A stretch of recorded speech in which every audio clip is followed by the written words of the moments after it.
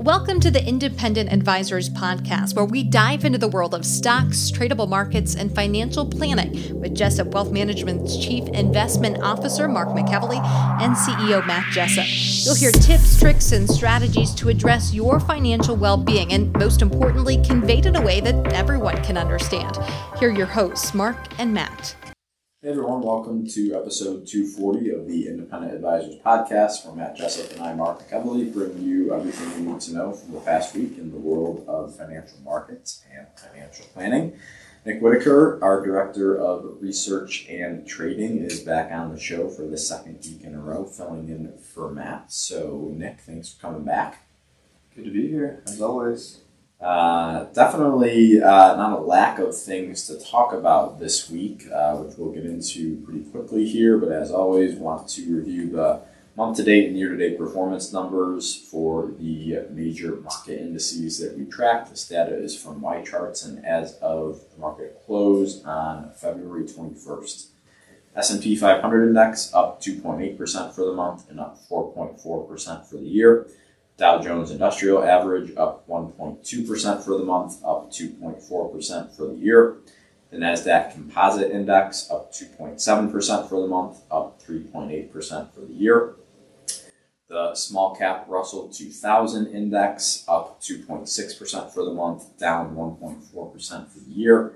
And the Vanguard All World Ex United States ETF up 2.6% for the month and up 0.9% for the year.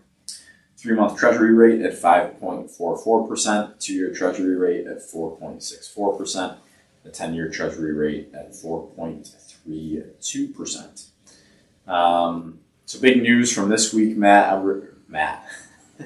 Off to a good start today. Nick, is that not a whole bunch of economic data like there was last week, but I think what most investors or money managers were anticipating this week was NVIDIA earnings, which were released last night on Wednesday after the close. They came in very strong. The chip maker pared losses from earlier in the week in terms of their stock price after giving an upbeat sales forecast. Revenue in the current period will be about $24 billion, which was more than expected.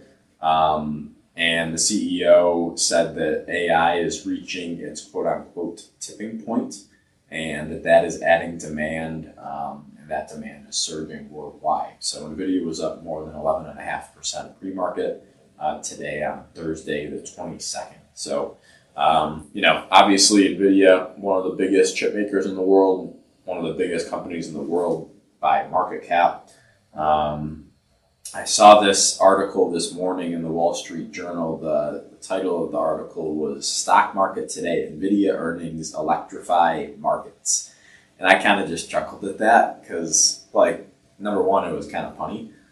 Number two, I'm the other side of me is like, okay, that's a little bit of a trashy headline,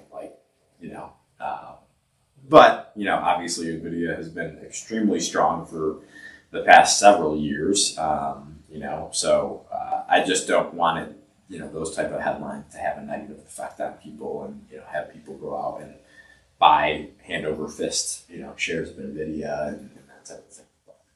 I also, granted, did not read the whole entire article, so that's just me just looking at the headline. But pretty strong results from one of the biggest companies in the world. I think everyone is kind of in this camp waiting for the shoe to drop, a little bit of a pullback since markets have been up, I think 14 out of the past 15 weeks, if I'm not mistaken, which is unusual to say the least. So I think we are due for a pullback, but NVIDIA might have saved investors from more immediate pullback, it seems like. So we'll see how it plays out today. Things can change, but strong numbers from a very, very important company in terms of importance to the market. Absolutely. Things are looking strong thus far in the pre-market, so we'll see. Moving on to tweets, articles, and research from this week. First thing I had was a tweet from Equity Clock on February 14th, and they said over the next month, the volatility index, the VIX, has averaged a sharp rise amidst one of the weakest 2-week spans for stocks during the year. And Jenna will throw this up on the YouTube page and in our show notes, but this is a chart of the VIX, the average seasonality over the past 20 years. And what you can see, the VIX tends to spike in mid-February and peaks in mid-March. So again, for people that might not have listened to this podcast religiously, the VIX, it's a volatility measure of the S&P 500 index, of S&P 500 options, actually, 30-day volatility. And typically when the VIX, spikes, markets are falling, right? So it's kind of a fear gauge in the market. And typically what we see, and this lines up with historical seasonality patterns for the market, Nick, is that, middle of February to the middle towards the end of March, markets tend to be a little weak, volatility tends to spike a little bit. So again, it wouldn't surprise me if we did get some sort of pullback here over the next couple of weeks. But as you can see, after we get through that month of March and April, May, June, volatility tends to be pretty subdued. But again, just would not surprise me if we saw volatility tick up a little bit and we got a little bit of a sell-off. So I just don't want people to be surprised by that if it happens. Moving on to next thing I had was a tweet from Ryan Dietrich on Valentine's Day again on February 14th. Nick talked about this in a questions episode here a couple of days ago, but Ryan tweeted, the Valentine's Day indicator is indeed flashing some green this year. The S&P 500 index is greater than 4% year-to-date return on this day. The rest of the year was higher 26 out of 28 times and up 13.3% on average versus 7.5% for all other years. Also, the last 6 times all gained 10% or more with an average return of nearly 17%.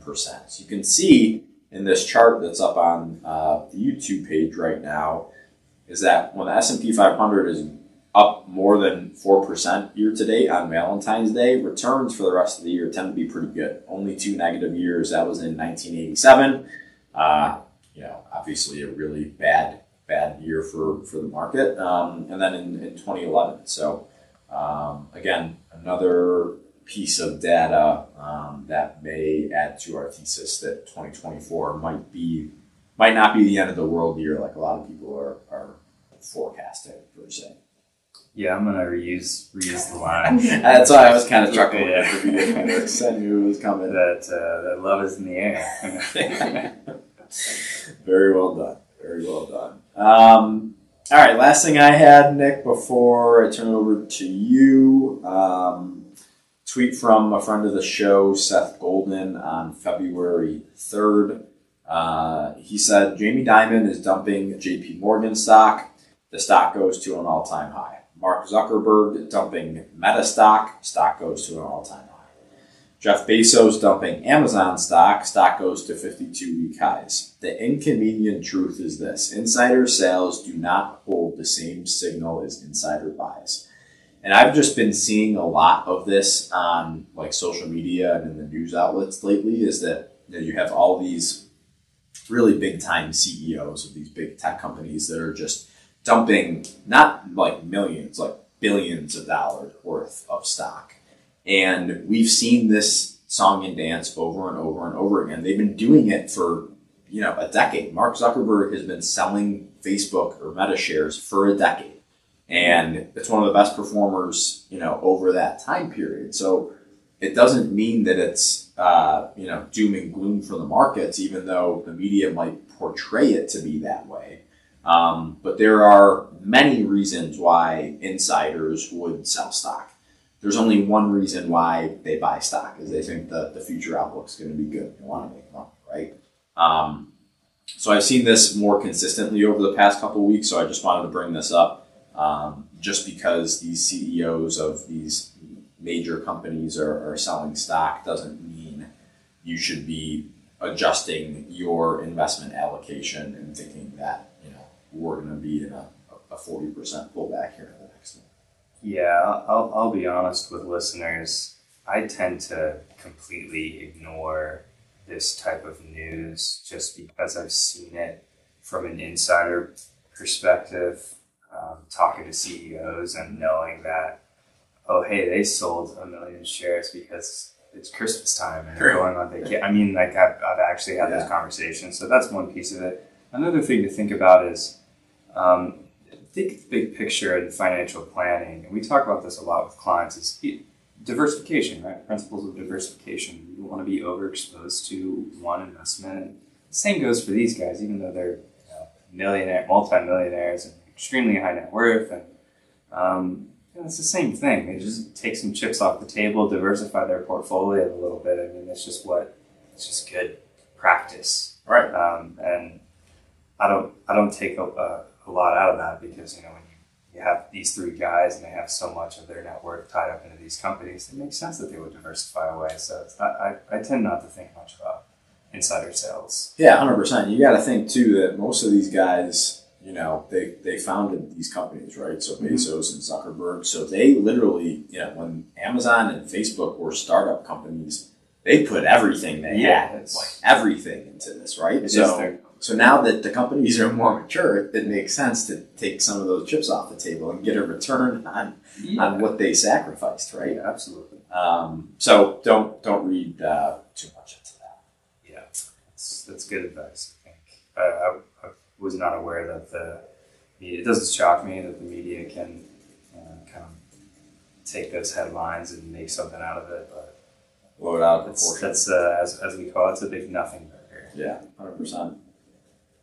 The first thing I have is just checking in on commodities. This is a tweet from Matthew Miskin. He is the co-chief investment strategist at John Hancock Investments. He says the following: new 2-year low in the Bloomberg Commodity Index yesterday. If inflation often comes in waves, wouldn't commodity prices likely need to rise again? Maybe they do given the risk-on rally, but they have been bucking the broader market trends. And he references FactSet here because this chart that he pulled is actually a FactSet chart. And you can see that the commodity index is just kind of heading lower and it's consolidating, as it were, which is probably good to see. Yeah, I would say so. I mean, I think, to see inflation kind of rear the ugly head again, I think you would need to see, an uptick, especially in gasoline and, energy prices and that type of thing. But we're not seeing that. Yeah. So I think, again, we're in the camp that inflation continues to come in and come down. Could we get some short-term spikes here and there based on supply and demand and some seasonality stuff? Yes, I think you will see that at some point in 2024, but the longer-term trend is lower for this right now, and it's pretty clear in this chart. Yeah, absolutely.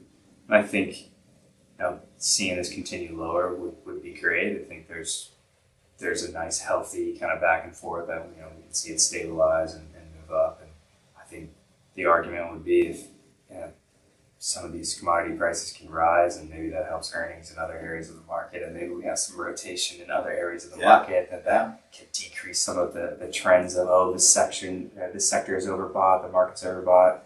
And I think about commodity prices as the inputs for a lot of the other areas of the markets that can boost their earnings. The biggest one that comes to mind would be energy, right? Mm-hmm. And some of the energy companies, on paper look okay, but there's been a lack of demand, I think, that we've seen there, and in part because of this. So that's why I say, big picture, this is what we want to see, right, for the economy and things of that nature. But when there's always another way to think about it, right? So, just an interesting chart, just to kind of remind listeners of where we were over the past couple of years.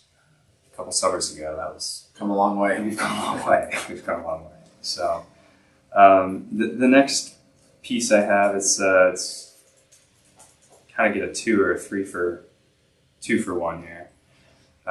It's just we're towards the end of the earnings season with NVIDIA reporting this morning. NVIDIA and a lot of the chip makers tend to report very late in the earnings cycle.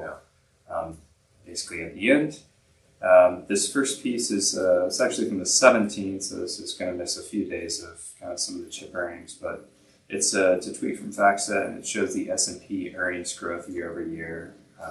This is Q4 2023, and just shows the chart of earnings growth across the different GIC sectors. You can kind of see the breakdown of it. The blue bar is as of today, and the gray bar was the previous year. I think a lot of this is as expected. The utility surprises me a little bit. Energy doesn't surprise me as much. The earnings growth, as I mentioned just a minute ago, it's going to be it's going to be a lot to do with energy prices. You know, if you're an oil driller, you need oil to be at a certain price to have it to be profitable for you to drill, right? Exactly. And to have your rigs running. So I think that's a lot of some things that maybe a lot of people don't understand. But you know, that's why, you know, energy did so well in 2022, because inflation was raging and energy prices were higher than they've been in a really long time. And, you know, it was great for the energy sector, but that was, you know, clearly a short-term development. But it doesn't, you know, it doesn't surprise me. You see, other than utilities, that's definitely a surprising industry, 30% earnings growth year over year. But, you know, communication services, consumer discretionary, and technology all kind of leading that list in terms of earnings growth. And those are the sectors that did the best in 2023. So, you know, you can see by this chart that the earnings growth is what is driving these returns, and earnings matter so much to the market. You know, the only thing that I would say on utilities is I think that just, you know, utilities are typically bought for their defensive nature, but also their dividend yields. And a lot of these stocks in the utility sector aren't even yielding as much as a short-term T-bill, treasury bill right now. So I think that's probably the reason why you haven't seen, you know, utilities perform better than you think it might with the earnings growth it has. But, you know, when someone can buy a quote-unquote risk-free rate of return 3, 6, 12-month T-bill for 5.5%, and utilities are yielding 4%. It's like, okay, well, it's a pretty easy decision. Yeah, it makes plenty of sense to say, oh, we'd rather just nix the utility exposure, get more beta and alpha from other areas of the market, and just go into fixed income, which you know is right. Especially in the treasury market, 5.5%. You don't have to worry about it. You can kind of barbell that and generate a little bit more alpha. Not to be too theoretical there, but yeah, that's the idea. The second chart here is just kind of a continuation. It's also from FactSet. This was actually released on the 20th, so it was 2 days ago. And this is more big picture. It's S&P revenue growth over the past 5 years, and this is the S&P, so this is kind of including all the kicks into that. Just kind of nice to see. I just want to remind listeners kind of, hey, what have we gone through? And you think about COVID, you can kind of see the revenue drop off a cliff. You can see it surging back we've talked about that at length with the amazing volatility in the economy and everything that happened post-COVID, the Zoom world, so to speak, and then fears of the inflation over the past of inflation and recession over the past year and change. You can see that kind of adversely impacting revenue growth. And it seems like we've kind of gone down to that gully and perhaps we've turned a corner, which is, it's an interesting chart in the context of what we're all still arguing about. I shouldn't say arguing about, but hypothesizing about regarding the next recession. When's the next rate cut? This week, some people are talking about a rate hike. It's like, whoa, there's going to be a rate hike. Yeah. So there's still a lot of banter in the markets about this, but this chart's interesting to me. What do you think? Yeah, I think it is too. I think it does a pretty good job of showing that the market is forward looking with this stuff. in Q1 of 2023 and Q2 of 2023, revenue growth was actually down, over, 5-year period and trending down. But the market had a really good year in 2023. So people are like, well, what's going on? And as you can see, in Q3 of 23 and Q4 of 23, that revenue started to turn back up. So as we talk about, the market is always forward looking by, anywhere from 6 to 18 to 24 months. This is what we're talking about, right? Yeah, that's a great point. That's an excellent point. Yeah, that's the same, kind of going into my last little piece here, talking about market movements since the CPI report on the 13th, but going kind of building on what you just said, think about NVIDIA earnings this morning. The biggest thing that the market's looking for, of course, they want to check the box that, hey, this quarter's earnings were great, as we all expected, but they care so much more about, what about next quarter? What about this current fiscal year? What about the next fiscal year? They care so much more about the guide, especially with heavier growth names or higher beta names, names where the valuation is higher because you're anticipating more growth in the future. The market and investors care very, very much about projections, companies' internal projections. So this last piece I have is kind of talking about that. This is just internal data here at Jessa. The data is from Y charts, but just internal charts and data that we have. I think I've thrown things like this up before for our avid listeners. They've probably seen something like this before. But note, this is a really small sample size, but I just kind of wanted to point this out with NVIDIA reporting this morning, and just acknowledge the bit of a pause that we saw in some of the strong areas of the market post that CPI report. So the CPI report came out on the 13th, so 10 days ago, but think about like market days, not that many days. Yeah, small sample size here, but it's very clear that we saw a bit of a pause in market action. That day, the market sold off 1%. The next day, it paired those losses, was up about another %. But if you kind of peel the layer back a little bit, you see that first period from the end of the year until the day before the CPI report. A lot of strength in tech. Healthcare actually did pretty well. But communications, that was fueled by Meta's earnings. Financials did pretty well. But communications and tech really stand out, right? Then post CPI report, you see a bit of a pause, a bit of profit taking. And I would say that's fantastically healthy. Yes. If that CPI report came out and then we saw tech and communications just skyrocket, continue like, yeah, we don't care about that, I would be like, whoa. Yeah. Yeah, seeing that pause, I think, is a really good thing. So I wanted to point that out to listeners. You can kind of see the NASDAQ is underperforming in that period. Again, that makes sense. You get the negative CPI report. Now people are freaking out about, okay, is the Fed going to be for longer? That's going to kind of increase the frequency of that narrative even more so. Yeah. Did tech go too far too fast? Exactly. Is it overvalued? Are we due for a massive sell-off? Is the market going to sell off, right? And then here's the fun part of market narratives and everything that goes on. Now we have NVIDIA earnings. What do? Blow it out of the water. Yeah. Fantastic growth. And everyone's like, oh, that's right. That's why we buy tech. Correct. And so it'll be interesting to see. And so timing-wise, I think this podcast worked out very well for listeners. You can kind of see what's happened year to date to the CPI report. Okay, we have the pause. And now today's NVIDIA earnings. So will this unwind a little bit? Will there be a little bit more rotation? Or will we just be back, will the market be back into tech heavy? So this is something we watch every day, but just to kind of keep an understanding of the ebbs and flows in the market. And particularly with sector rotation. Yeah, for sure. It's going to be interesting to see if any of this persists, because financials have looked pretty good. So year to date, financials are doing well, and they're up. They were up 1% after the CPI report up until yesterday. So financials maybe could be a market leader. Same thing with industrials, healthcare.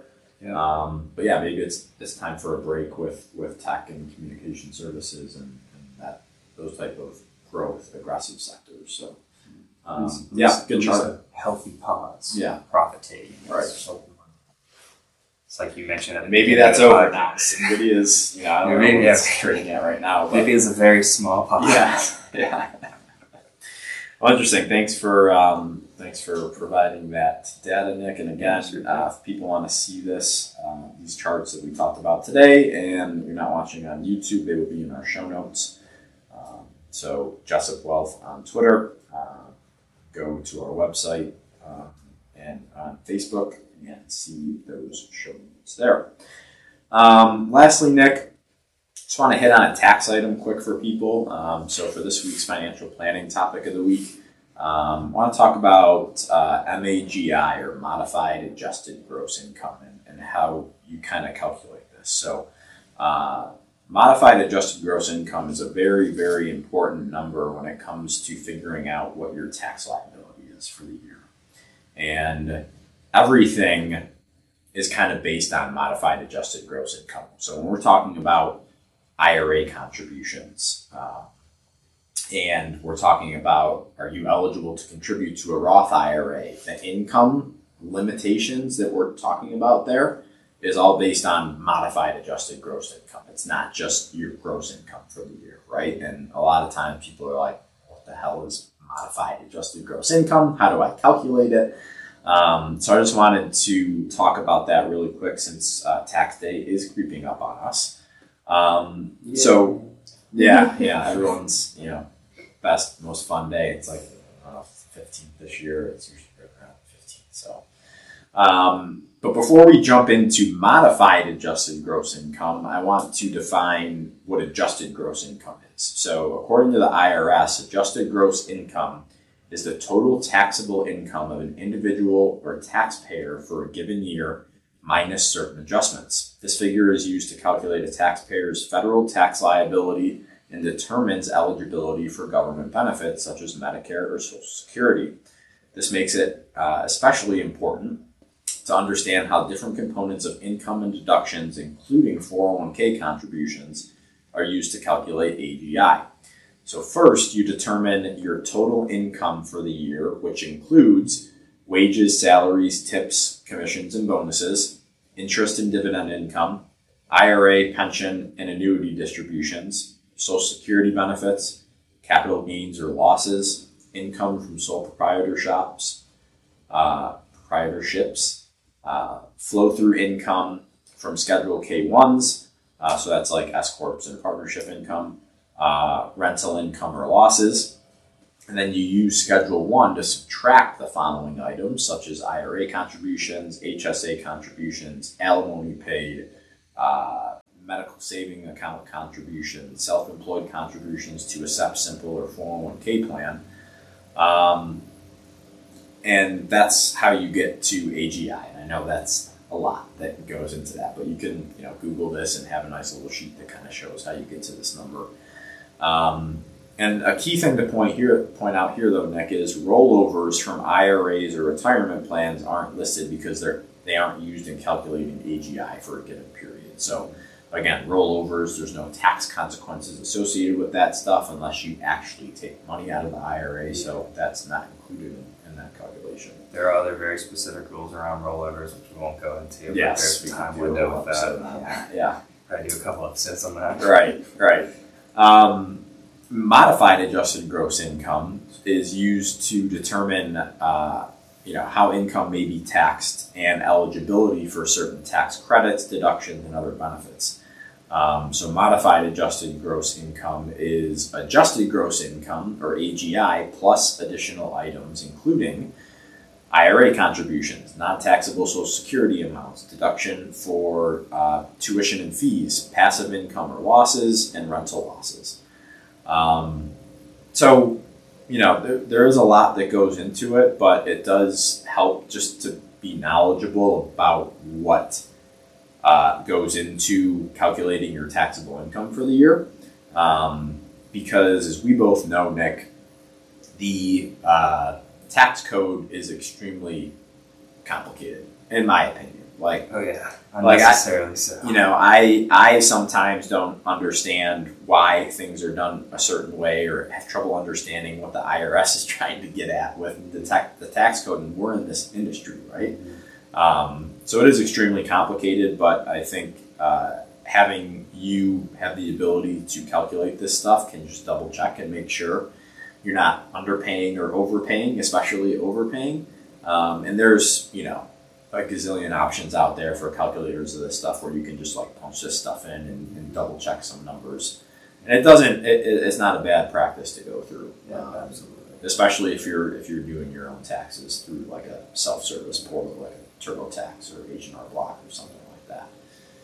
And I'm sure people who are at this kind of next tax bracket level, there's a level that I'm guessing most people who are around that level are very aware of it and are probably working with their financial advisor. But if you're not, definitely something to be aware of, because you can make moves within your financial portfolio to save you money in taxes and benefit yourself in the long run as well. So it can kind of serve as a win-win. If you have just like kind of creeped over, maybe your bonus has put you over the a tax level, you can offset that with certain types of items. Yeah, and I feel like a lot of times too, people are, and this is just a general opinion on my side of things, I don't have data to back this up, but I feel like people in general are sometimes like scared to ask their accountant, like, hey, is this right? Or if something doesn't seem right to them, it's like, that just doesn't look right. Sometimes they're like, well, what do I know? This guy or girl is, the professional. It's like, ask questions. Always like, ask. Ask questions to understand that stuff, right? Yeah, absolutely. Because mistakes happen, right? So if things don't look right to you or they don't make sense, don't hesitate to pause and ask a question, and don't continue until you understand it, right? Absolutely.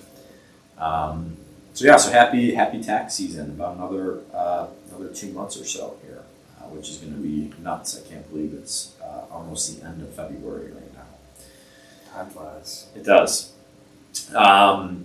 Before we sign off, Nick, anything else from your end that you wanted to discuss today?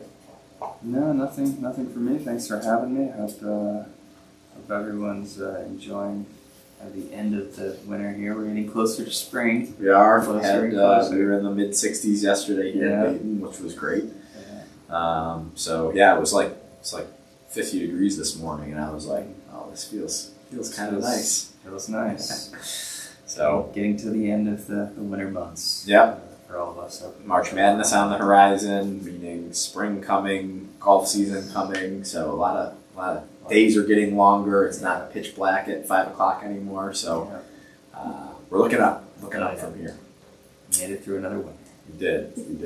Last but not least, if you or someone you know want to create your own podcast, please use the promo code Jessup Wealth to get your first month of Blueberry podcasting hosting for free.